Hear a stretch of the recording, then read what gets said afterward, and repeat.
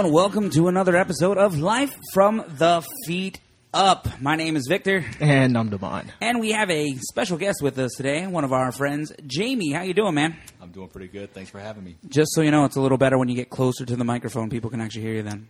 Try that again. Said pretty good. Thanks for having me. No problem, better? buddy. That's better. So much better. Good. All right. Today on Life from the Feet Up, we're going to be talking about balance and orthotics, because Damon is kind of a, let's say, an expert on orthotics. Would you consider yourself an expert? Yes, I would consider myself an expert in my field. Because he's sort of the expert or an expert on orthotics, we're going to talk about orthotics and how they work with your balance and so on and so forth. We're going to touch through some different points, and some of these things, like we're going to talk a little bit about the elderly and how orthotics affect them. We're going to talk about runners today and how orthotics affect them. We're going to only briefly touch on the runners thing because I believe we have talked about that. The runners segment, we're going to do a full runners segment for those of you runners out there on the pros and cons and everything that happens with orthotics. So we're going to do a full runners episode. So we're just going to briefly touch on that today. And we're going to talk about kids for all you parents out there who are worried about your children and how they get around and watching them stumble. Is their stumbling natural and correct, or is there a problem there that you're seeing that you don't know? We're going to talk about all that fun stuff. And mainly we're going to talk about the orthotics and every piece of that. And we also have a new segment today. We'll hit this later, but we will have a fun foot fact to give out today. Are you excited about your fun foot fact? Absolutely, and I think everyone will enjoy this one. Don't be overcome with excitement there, Damon. All Absolutely. Right. Also, today we're going to touch about the average Joe, because if you're not elderly, if you're not a runner like myself, and you're not a child like myself, how do orthotics affect the average Joe? So those are the things we're going to talk about today. So let's start things off with our elderly. Damon, what can elderly do? One of the topics I think we have written down here is fall prevention. This actually speaks pretty close to home for me, as my grandmother recently fell and broke her femur during the fall. And so it was like a big ordeal. And I know that a lot of other elderly, like her friends, are getting older as well. And they have all talked about how they've begun to start falling, and what can they do to help with the prevention of those falls? Well, speaking of the elderly and fall prevention, between 1/3 to 1/2 of the elderly age 65 and older will experience a fall. And out of that group, about 6% of them will incur a fracture during those falls. So it's a big ordeal in the U.S., and we see a lot of it in our practice. We do a lot of fall prevention training through physical therapy, and we take a lot of preventive measures to make sure that we deter these type falls. And there's a couple things that you can do as the loved one of the elderly, or if you are that person yourself. There's a couple things that you can do to kind of help yourself along with these type problems. One of the things that we start off with when we first evaluate someone for fall prevention is we do what we call a fall risk assessment. And basically what that is, whenever you come into the office, we'll have you do a series of tests. And it's pretty much things that you would do on a regular basis, like reaching up into your cabinet or bending over to pick up an object. What people fail to realize, they take these small tasks for granted, and these are some of the main things that causes falls amongst the elderly.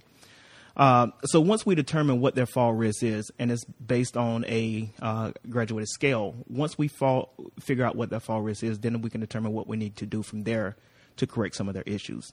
Now, where orthotics come in at. Orthotics are devices that are used to help stabilize instabilities in the foot.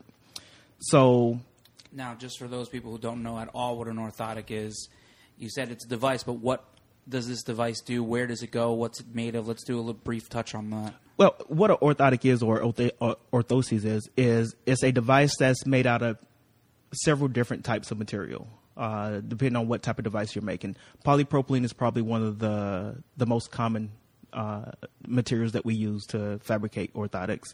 But you have EVA, which is a soft material. You have cork, which is another softer material. So we use these type materials to fabricate orthotics based on what the need is. So for someone that needs a lot of stability and a lot of biomechanical correction, we'll use something that's a little bit more rigid like polypropylene. So then once you make these orthotics, they are then inserted into shoes. Yes. So I guess to kind of really answer your question and give you a good idea of what they look like and what they are. For someone who's never seen one and has no idea. Everyone knows what the over-the-counter inserts that you get from Walmart. And, they have the little kiosks that you step on. And Are you gelling? There you go. So if you have ever seen one of these type devices, that's kind of what the device looks like. Okay. The difference between the two is a custom device is custom made to your particular foot type, whereas an over-the-counter device is based on your foot size. So one of the interesting facts about the foot is that the arch length is kind of like your fingerprint. No two people have the same arch length. And the alignment of the foot is captured through the arch. And are your arch lengths different from foot to foot? It very well could be. Okay. A very well known fact is that typically 2 feet are not the same size, and it's very common. Mm-hmm. Usually, one foot is bigger than the other.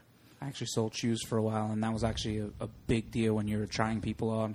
They always made them have to try both shoes on. So for those people out there listening, always try both shoes on. Because of that, one shoe is actually bigger than the other. If you happen to try the smaller foot on and it fits perfect, the other foot may not fit so well. Absolutely. You should always fit to the bigger foot. And if you're over a size difference between the 2 feet, you need to split sizes. Have you seen that? How big of a difference have you seen? Oh, it's very common. Matter of fact, my daughter is one of those patients. Matter of fact, it's a birth defect. One of her left foot is two sizes larger than her right. Oh wow! Wow. I didn't realize that it was that common. Yeah, so it's and some companies can accommodate this. They will sell you a split pair instead of buying 2 pairs of shoes all the time. Correct, but most places are going to make you buy 2 pair, and you're going to have to split the pair yourself. So, and it can get quite expensive. But back to fall prevention and the elderly. So some of the things that we can do is we can help stabilize the foot. Most of the conditions that's going to cause falls amongst the elderly are, one, the environment, obstacles in the way in the home, or dim light. Then you have medication, you have arthritis. All these conditions contribute to the fall risk. Along with that is pathology. And pathology is probably one of the biggest causes of instabilities and falls amongst the elderly. And for those of us that don't know what pathology means, I'm raising my hand, by the way. Pathology, basically what pathology is what the problem is in the foot. So if you have a flat foot, that is the pathology. The flat foot is the pathology. Okay. So it's just a medical term for what the problem is. Okay. So with the elderly, we use a balance braces, and basically what they are is a brace that we can put on the foot that helps stabilize the foot so they have stability when they step down onto this base. One thing about the body, an interesting fact about the body is that, and if you think about this, the body is a very unstable machine by nature. The skeletal structure of the body is just very unstable, because if you think about it, you have this superstructure standing on top of this very, very small base. The feet is relatively small compared to the body, and it has to support this superstructure standing on top of it. So by nature, we are already, unsteady and off balance. So if you add on top of that certain pathologies like flat feet and posterior tibial tendonitis and these type pathologies that we see on a regular basis, that kind of compound the chances of us having a fall. So what we want to do is we want to stabilize the base. So, and I tell my patients all the time, when you think about your feet, you can think about any structure. Any structure. You can think about a house, a building, what have you. If the foundation is built at an angle, when you put the walls up, the walls are going to follow that angle. Your car, if you replace your tires and never fix the alignment, you're just going to have to keep replacing the tires. Yeah.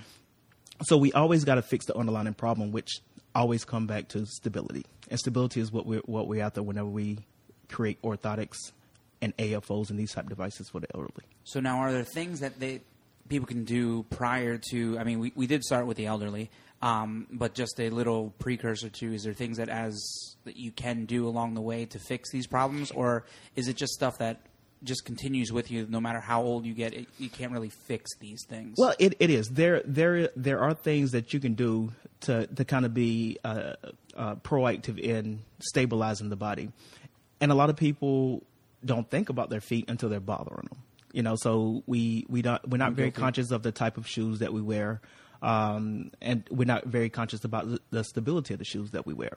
I know we're all men here, but I would have to say that's definitely a very much. Do you see that's more than a female thing? Females are pretty bad about the type of shoes that they wear because style is very important to them, and stability is bulky, style is sleek, slim, and unstable. So they're going to sacrifice their feet to wear a cute shoe. It's common. Do you see more issues then with women's feet because of this? Oh, absolutely. Yeah. Oh, absolutely. You see a lot of traumatic type issues with women's feet based on the shoes that they have worn their whole life. So yeah, because summertime it's flip flops, the cheapo flip flops. Winters it's Uggs, which are just flat shoes as well. They're very warm though. I'll tell you what. Yeah. I own some Uggs, some man Uggs, and they're pretty. Why are you looking at me like that? I didn't know there was such a thing as man Uggs. Yeah, and that's something I would never say out in public, but to each his own. I would not judge you upon that. I will judge you on the fact that you wearing something that's so unsupported. Oh. Yes. Sad moment. Sad moment for me. But one of the things, back to what we can do to kind of be proactive in this is, educate yourself on what a stability shoe is and how important that stability shoe is to your overall health. Because your feet is the first line of defense for your overall health, if you think about it. If you have a sedentary lifestyle because you can't get around because your feet either hurt or you're injured and you can't move, 9 times out of 10 you're going to get sick. There's no blood flow. You have to be able to move in order to keep the heart pumping, in order to keep that fresh oxygenated red blood cells flowing through the body. So it's very important to take care of your feet. So you want to start off by, making sure that you wearing stability shoes, stable shoes. And for the female listeners and for my female patients, I always tell them that it's not something that you have to wear all the time. It's just something you need to wear most of the time. And I usually say... Give your feet a break. Yeah, absolutely. Yeah. I usually give them the 2-hour rule. For 2 hours out of the day, you can wear any shoe you want. And that will usually cover most events. Outside of that, you need to be in something stable.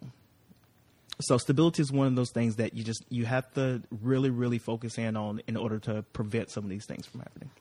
All right. Now, sticking with the elderly, we had talked about some things for fall prevention. We had talked about, we're going to talk about with each different section that we're going through is the type of, I'm going to try this word again. I tried this word before we started, and I was having trouble with it. So correct me if I'm wrong. Orthoses. Did I say it right? Yes, you did. Yeah. All right. Types of orthoses that the elderly can. I mean, knowledge is power. So we have listeners who are older, or we have listeners whose parents are older or grandparents are older, and they're having certain issues, and they want to help their grandparent or parent by taking them to a doctor or taking them to a specialist.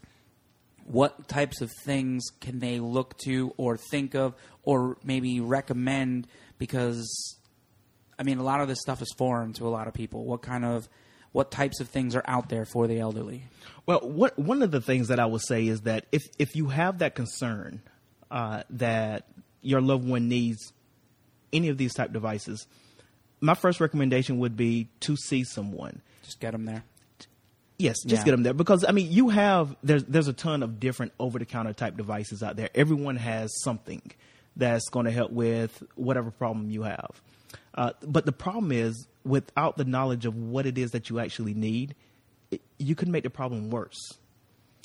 So the first thing that I would do is I would take them in to have them evaluated.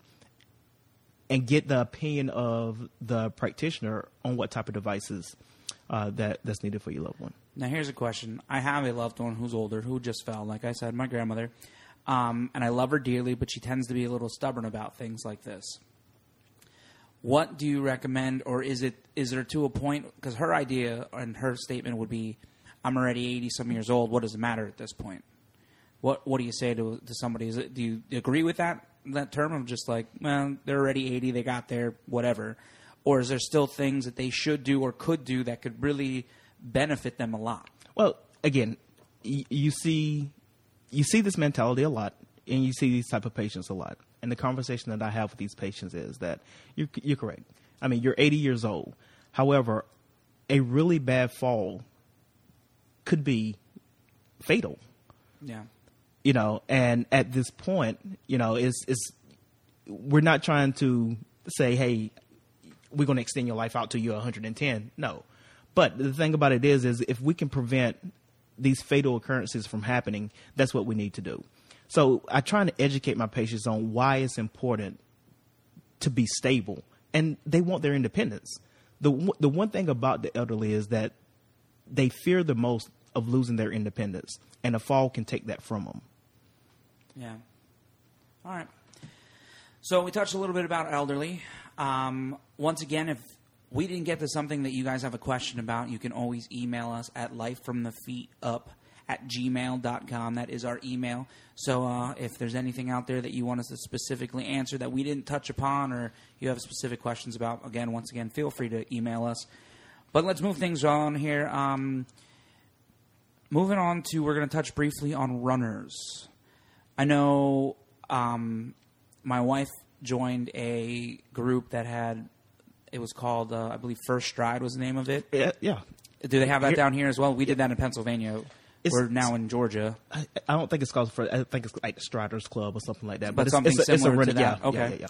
Where basically they got together, and it was a lot of like first-time runners and a lot of like seasoned runners, and they got together and did train to run a 5K. Right. And they worked together and stuff, and it was a really neat program. She absolutely loved it. But I know she personally had a lot of issues. She has the need for orthotics, as you know, because you've helped treat her. She's burned through her first pair immediately, but is now on a second pair and is doing better with them. But what things we didn't talk about this before, but I kind of want to touch on, for the basic beginner runner, not only the orthotics, but shoes. We didn't really talk about that. What's a good shoe? What's a good idea for a shoe of some sort for a runner? This is just something that Well, you know, and that's going to be a loaded question. And why is that? And it's going to get a lot of responses from runners because, you know, everyone has their ideal running shoe or what they consider to be a really good running shoe. One, the minimalist trend is the big thing right now. Everyone wants to run in minimalist type shoes. Now, by minimalist, you mean the ones that are basically just a piece of rubber and you're running? Correct. It's the ones that have barefoot running. Yeah, is basically what it is, and it's the ones that look like gloves on your feet type deal. Yes. Those shoes. Okay. So here's the thing about minimalist. The minimalist type shoes gives you the feel of barefoot running, so it gets you closer to the ground, and you have more feel of the ground. And that's what people are going for. However, I have no problem, and let me say this again, I have no problem with minimalist type shoes. Here is my opinion on it. I feel like it's a great way to run in the ideal environment. If you're on the earth is a shock absorber. It will absorb shock. So that force that running creates on the joints and on the bones is able to leave the body when you're on a soft surface like the earth. So by that you mean like the dirt and correct. running in grass or something like correct. that? Okay. But when you're running on a hard surface, which around here 90% of the runners are on hard surfaces, that's not going to absorb the shock. So it's going to send that shock back up the kinetic chain, and it's just going to hit every joint on its way back up. So like concrete and asphalt and correct. stuff like that. So yeah. I feel like they have to be some type of shock absorber in between the foot and the ground. Okay. So I will always recommend a more supportive type shoe for running versus a minimalist type shoe. I try not to push brands. As a practitioner, I try not to push brands. Is there a specific reason why, or just because it's you just don't want to show favoritism? Correct, and it's not something that we're in the practice of doing, pushing any particular brand. But what I do tell runners and my patients in general, and we actually wrote up a guide on how to determine what's a stable shoe. Okay. There is a guide that was written by myself that we give out to our patients that shows them how to test and determine if that shoe is stable enough. Is that guide online somewhere that they can find it? That guide, it should be on our website. And the website is? The website is www.atlanticfeet.com. Okay. So go up on that website and you should be able to find that guide on there somewhere? Absolutely. All right. Excellent. And if it's not there, I will have our marketing department put it up there. But I'm almost certain it's there. Okay. But that guide would tell you step by step how to determine what's a stable shoe. If the shoe passed that test, it's a good shoe. If it doesn't, it's not a good shoe. I don't care what the brand is. Okay. Fair. All right.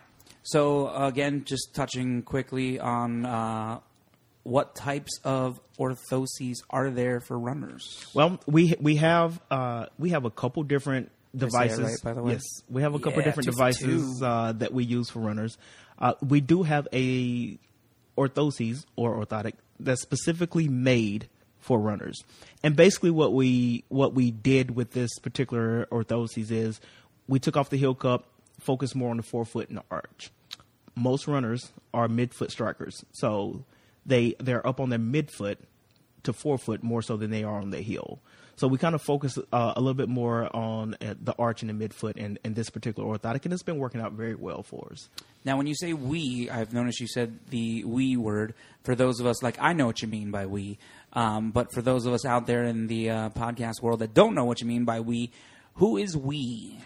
We are the practitioners. As we have several different locations. We have 7 locations where we actually have offices.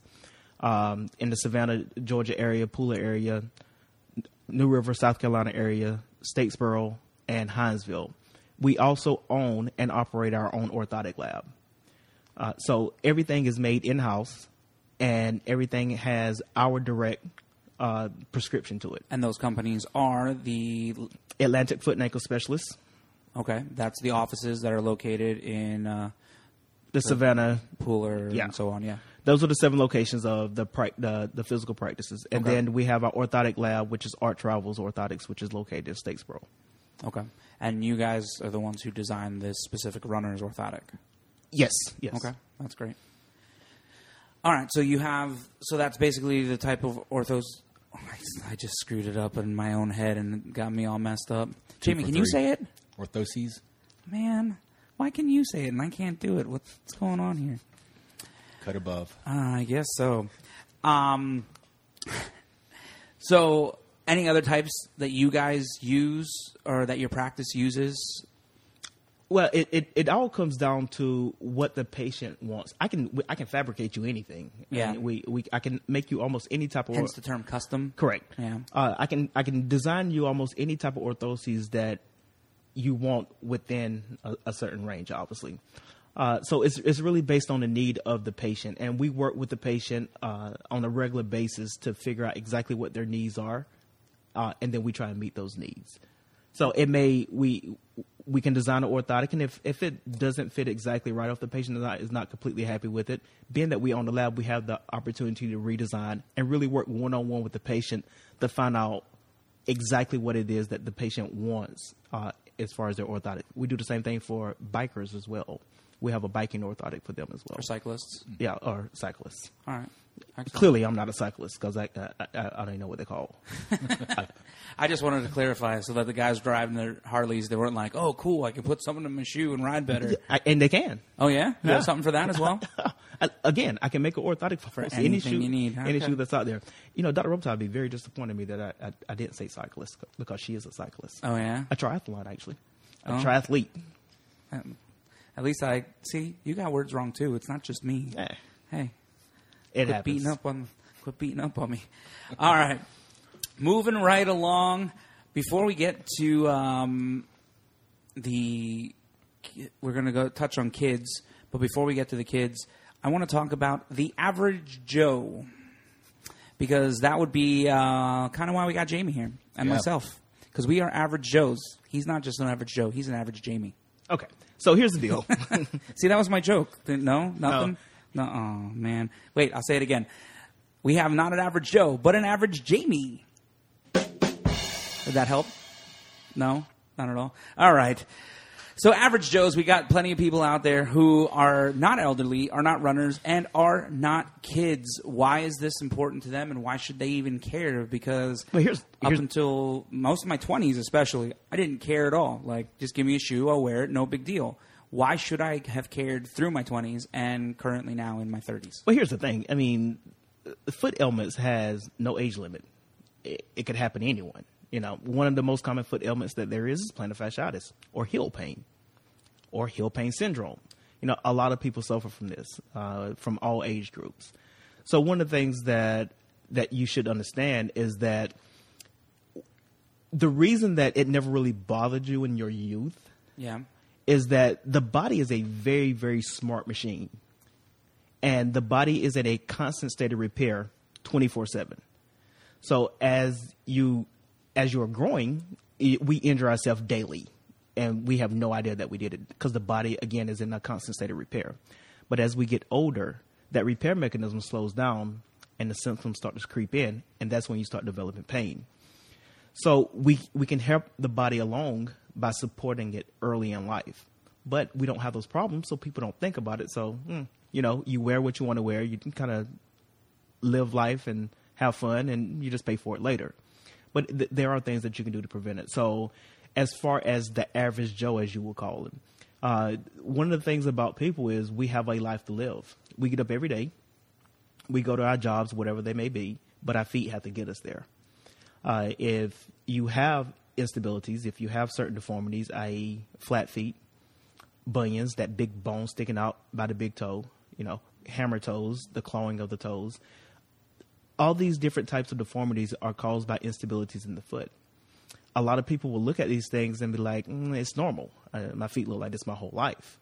And they just never really did anything about it until they become symptomatic or painful. If you start addressing these things early, there's a lot of things that you can do to try and prevent these, or at least slow down the progression of them. Some of those deformities are progressive deformities, which means that they only get worse, and only then that can correct them in surgery. Bunions are one of them. You know, it's a progressive deformity. However, if you stabilize the foot by wearing orthotics and good supportive shoes, you can slow down the progression of that deformity. And that can be the difference of having surgery in 2 years or having surgery in 30 years. Oh wow, that big of a difference. It's not the point of not having surgery. It's the point of when you're going to have surgery, when you have that type of deformity, i.e. a bunion.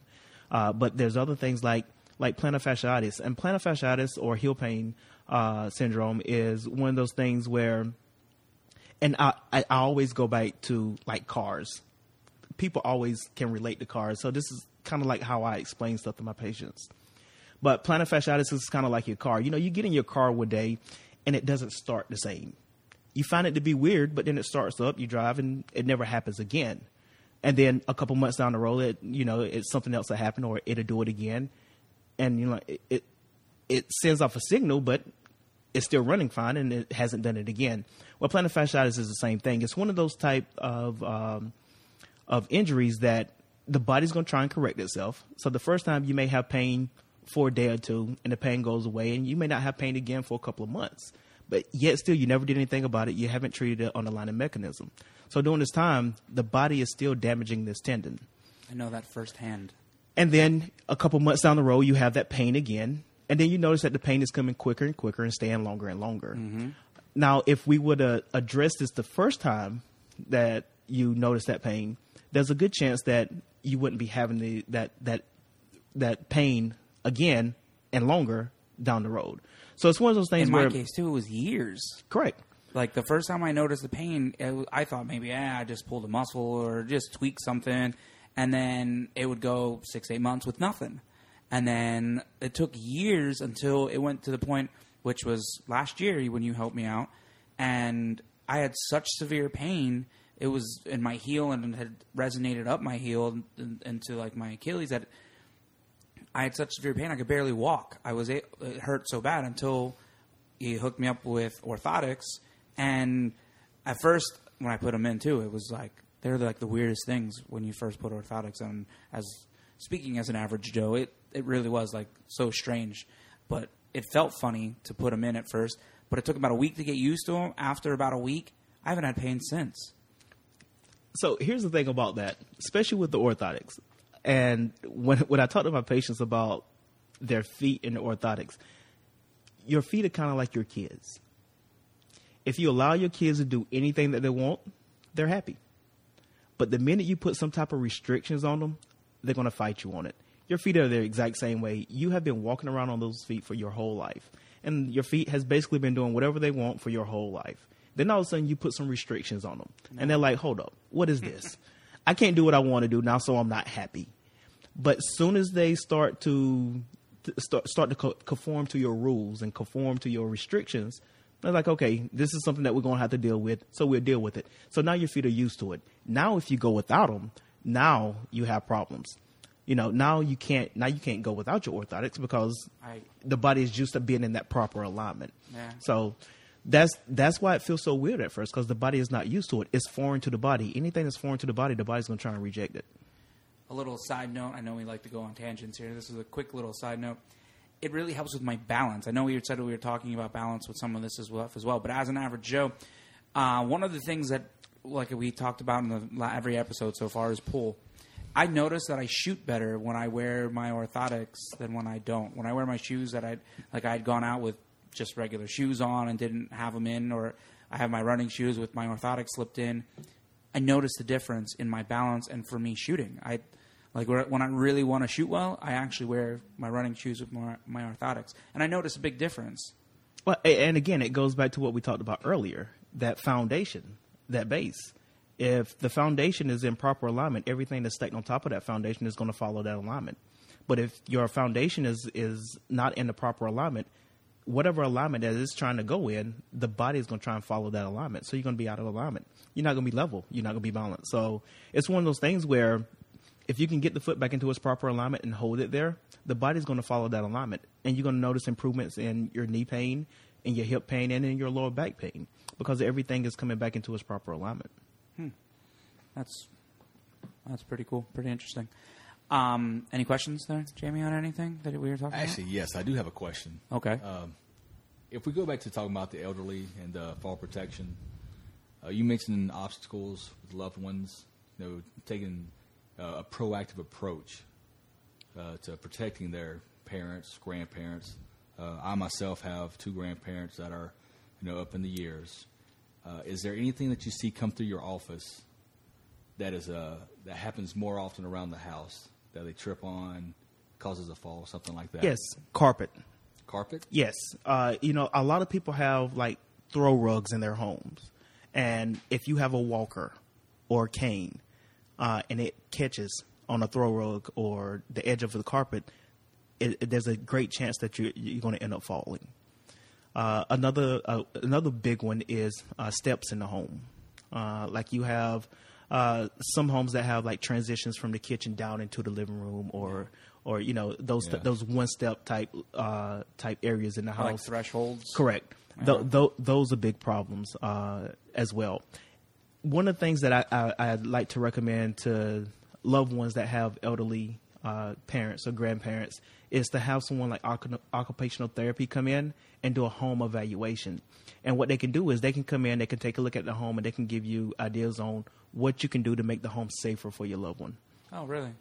Yeah. That's cool. I didn't know that existed. That's pretty neat. All right, so we talked about a bunch of stuff for the average Joe of how to correct issues and make sure you're watching out for them. However, had I not met you, I would have had no idea what types of things to look for or how to figure out if I have a problem. What things, because like you said, you have to wait for pain. Well, if I'm not in pain, what can I look for to give me the warning signs that something could be a problem in the future? Is a problem now? How do you know when you need to change the tires on your car? What are some of the things you look for to say, you know what, I probably need to change my tires? Well, I used to live in Pennsylvania, and they have inspections every year. I know you guys don't have that here in Georgia. So they used to tell me that, which is why I go to a doctor, too. They tell me when things are broken. So I say, ow, and that's usually how things work. But you just asked me, what can I do prior to that to make That's sure why that, I'm asking you, exactly. so I know what to look for. So the question I asked was, Jamie. Okay. I'm almost certain Jamie can answer this question because Vic is being the devil's advocate here. Jamie, Jamie, how do you know when it's time to change the tires on your car? Or how do you inspect your tires? Well, first you have to look at them. Exactly. Take a penny, put Lincoln's head down. If it covers the top of his head, change your tires. So if you look at your tires and you see the wear pattern is completely gone, then it's probably time to change your tires, correct? Absolutely. All right. With that being said, your shoes is a good indicator of what's going on with the function of your feet.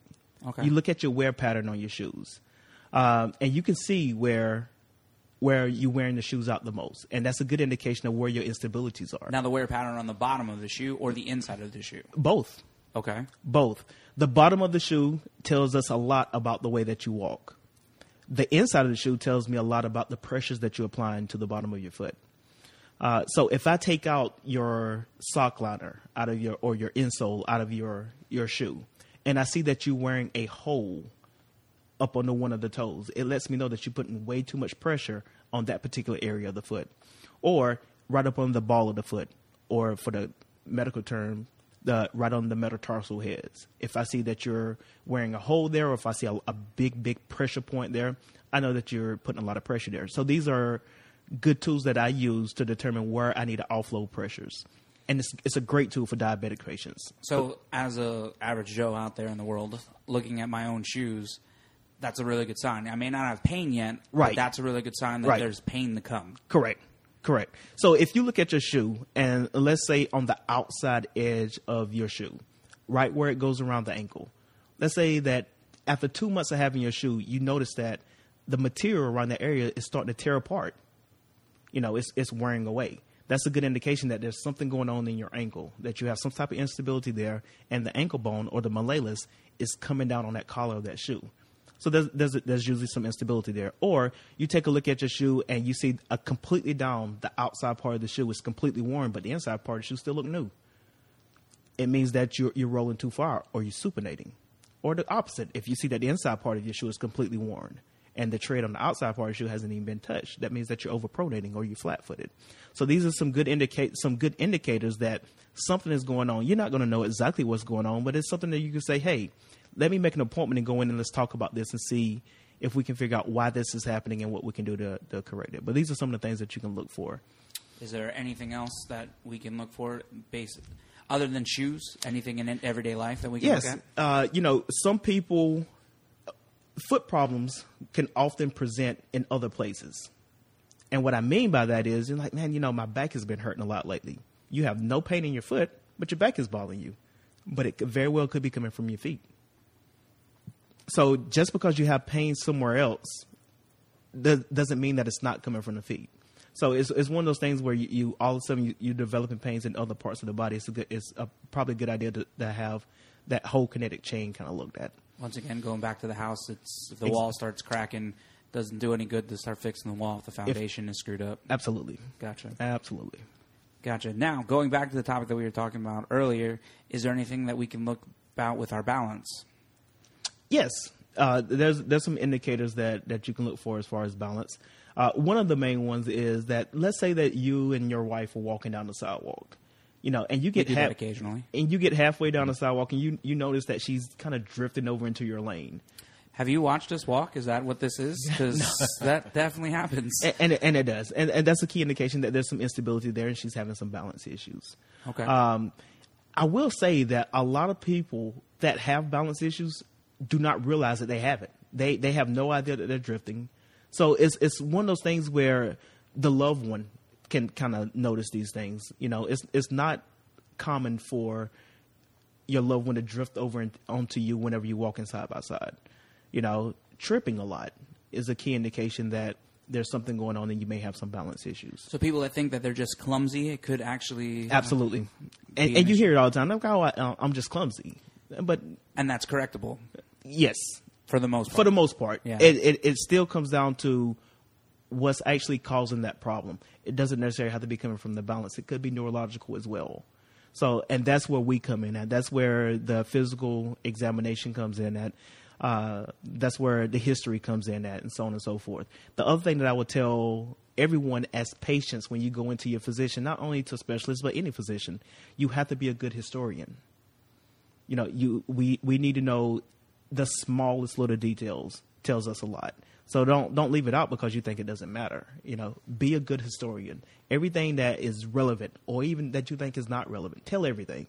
Yeah. You know, and that gives us everything that we need to determine exactly what we need to do and what we're chasing. Too much info is better than not enough. Absolutely, absolutely.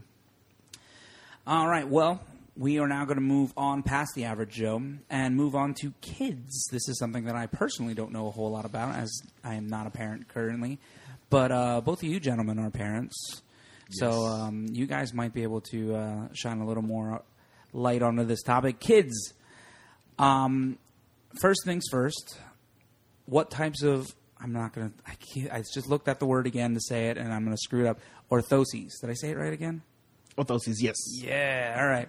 What types of orthoses do children have or are offered for kids? Is there specific types, or again, you just basically, it's all based off of custom work? Well, it is all based off custom work. Most of your younger kids, I would say from the ages of 18 months to probably about 6 or 7, sometimes 8 or 9, will get what they call a UCBL type device. And what so that's a pretty common thing. Yeah, the term UCBL actually came from the University of Berkeley, which is the one that came up with the Berkeley shell. But basically, what it is it's a very high, deep heel cup orthotic. And what I mean by that is the heel cup of the orthotic is deep, usually probably about 18 millimeters deep, and the lateral side and the medial side comes up really high, up almost to the ankle. So basically what we're trying to do is we're trying to encompass the whole foot for the kids so we can control both the inside and the outside part of the foot from instabilities. And they usually stay in these type of orthotics until they get up to around 8 or 9. At 10 sometimes, depending on the size of the child. And then we'll start to wing them into more of a just a regular biomechanical type device, which is has a lesser profile. Okay. Now, those are some of the things that you guys do to fix problems. But right. Kids, very much like me when I was young, they don't realize unless there's pain. Correct. And here's one of the things. The kids typically don't present with pain symptoms. But parents would notice that some of the bigger things, flat feet in kids. Pediatric flat feet is it's an epidemic now. We see it a lot.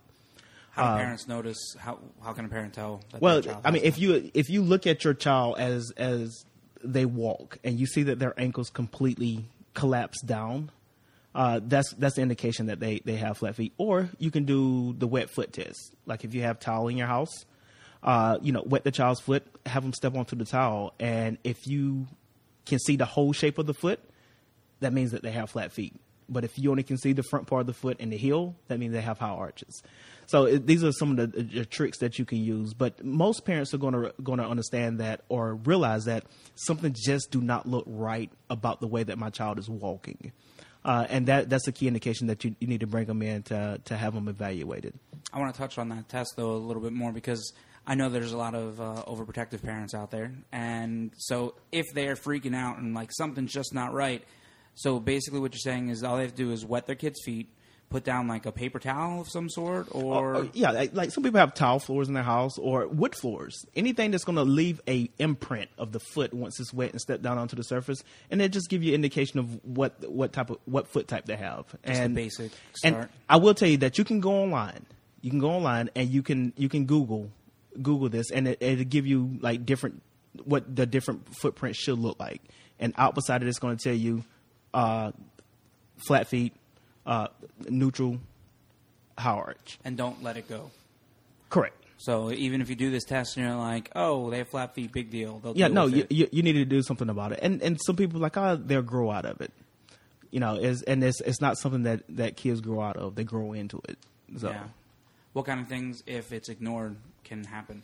Well, as they get older, again, going back to that whole structural type deal, if the body is not in a balanced state, if the body is not working together, it's working against itself.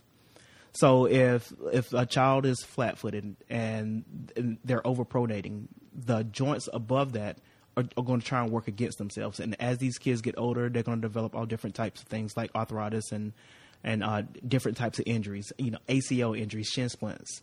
All these things comes from instabilities that can be prevented if we can start treating it at an early age. So it doesn't guarantee that stuff will not happen. It just greatly decreases the risk of right. that stuff. And that's the thing about medicine. There's no 100% guarantees. Yeah. But there's a lot of preventive type things that we can do. And prevention is the key to healthy living. All right. Well, that's just one of the things the parents can do. Is there anything else that they can look for in their children? Well, with kids, what parents have to understand is that, for one, kids are going to fall. So just because your child is walking and falling doesn't necessarily mean that there's something going on. Jamie, have you ever seen your child fall? Once or twice. Once or twice. But some of the things that you can kind of look for is, again, just the oddness of the way that they walk, or if it looks odd to you, or obviously if they're complaining about pain at the play. Like if your kids go outside and play all day and they come back in and they say their feet hurt, the more likely something is wrong, something is going on. You need to have that looked at. But it's mostly going to be visual. Not like my dad and just say, suck it up. That's not a good thing? No. All right. I mean, if suck it up, kid. If they come back in and they're complaining of pain, and this is something they do on a regular basis, they're telling you the truth. They're telling you that something is going on. They can't tell you what it is. They just know that their feet hurt, or their knees hurt, or their ankles hurt. As 9 times out of 10, that's coming from some type of instability in that base, and we need to have that evaluated. So bring them in. Let's get them evaluated. Worst case scenario, it's nothing. And once again, if you're in the Georgia area, you can go to Atlantic Foot and Ankle Specialists, and we're located in Savannah, Pooler, Statesboro, New River, South Carolina, and Hinesville, Georgia. So if you're in that area, you can always take your child to any of those offices. Look them up on the web. It's Atlantic Foot and Ankle. It's www.atlanticfootandankle.com. All right. One of the other things that I will say is, even if you're not in the area, go to the website. There, we post a lot of educational stuff on our website. Right. There's a lot of things that you can just pull from the website. If you have questions, we're on social media.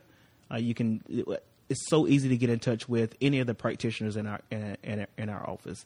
Our marketing department keeps a close eye on that type of stuff. If someone sends us in a question, we will get back to them. Oh, that's good to know. Now, speaking about orthotics, you guys have that lab. Yes. The Arch Rivals lab. This is for mainly people who can come see you guys. I know that kids grow and they get bigger as they go. So what do you offer anything for kids who get orthotics? Because that's one of the scary things as a parent, I'm sure, that if your kid needs something like that when they're young, 2 weeks later they're growing out of it, or a month later they're growing out of it. And orthotics, doing anything like that, clothes, is expensive. For parents that think that that's just an extra expense and ridiculous, anything you can do for them? Yes, and you're right. Kids grow really, really fast, and orthotics are not cheap. I mean, they can be pretty expensive, and you don't want to have to spend that type of money on orthotics every time your child outgrows them. So what our lab did, we offered what we call an outgrowth policy. And basically what that is an insurance policy for the orthotics. It covers a child for 2 years. Every 2 years, you renew the policy until that child is 18. Once they turn 18, they fall out of the outgrowth policy, out of the outgrowth program. So at that point, most people you're an adult at that point. Done growing. And you should be taking care of your own stuff anyhow. So, but no. Suck it up, kid. Yeah, I mean, at the age of 18, you're considered an adult, and you're working and you're taking care of your own health at that point. The outgrowth policy is for the kids, but it's also to protect the parents financially as well. And the way that it works is typically, rule of thumb is when the child goes up 2 shoe sizes, it's time to change the orthotics. Oh, okay. So 2 shoe sizes, the orthotics will last them 2 shoe sizes before they need to be changed. And typically a child will go through 2 pair of orthotics within a year, basically. Within 2 years, I'm sorry. All right. Well, that's good to know. So that exists. If you can go check out Atlantic Foot and Ankle and take a visit, they have their outgrowth policy, so they can hook you up. But it's coming to be that time where we are about to end things here. It's coming up on the end of... So we want to start a new thing here. It's our 3rd episode, and I've been bugging Damon about starting this. And I'm excited because today we are going to have our first Fun Foot Fact. Hit me, Mon. So the Fun Foot Fact of the day is, did you know that a pair of feet has 250,000 sweat glands? That's disgusting. It's funny, though. Oh, gosh. All right. That has been Life from the Feet Up. My name is Victor. My name is Damon. And our special guest. This is Jamie.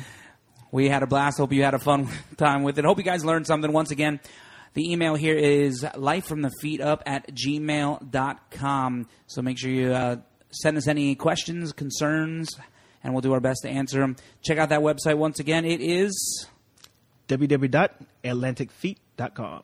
All right. We will check you out later in Podland. Good night, folks. Life from the Feet Up is brought to you by Atlantic Foot and Ankle Specialists.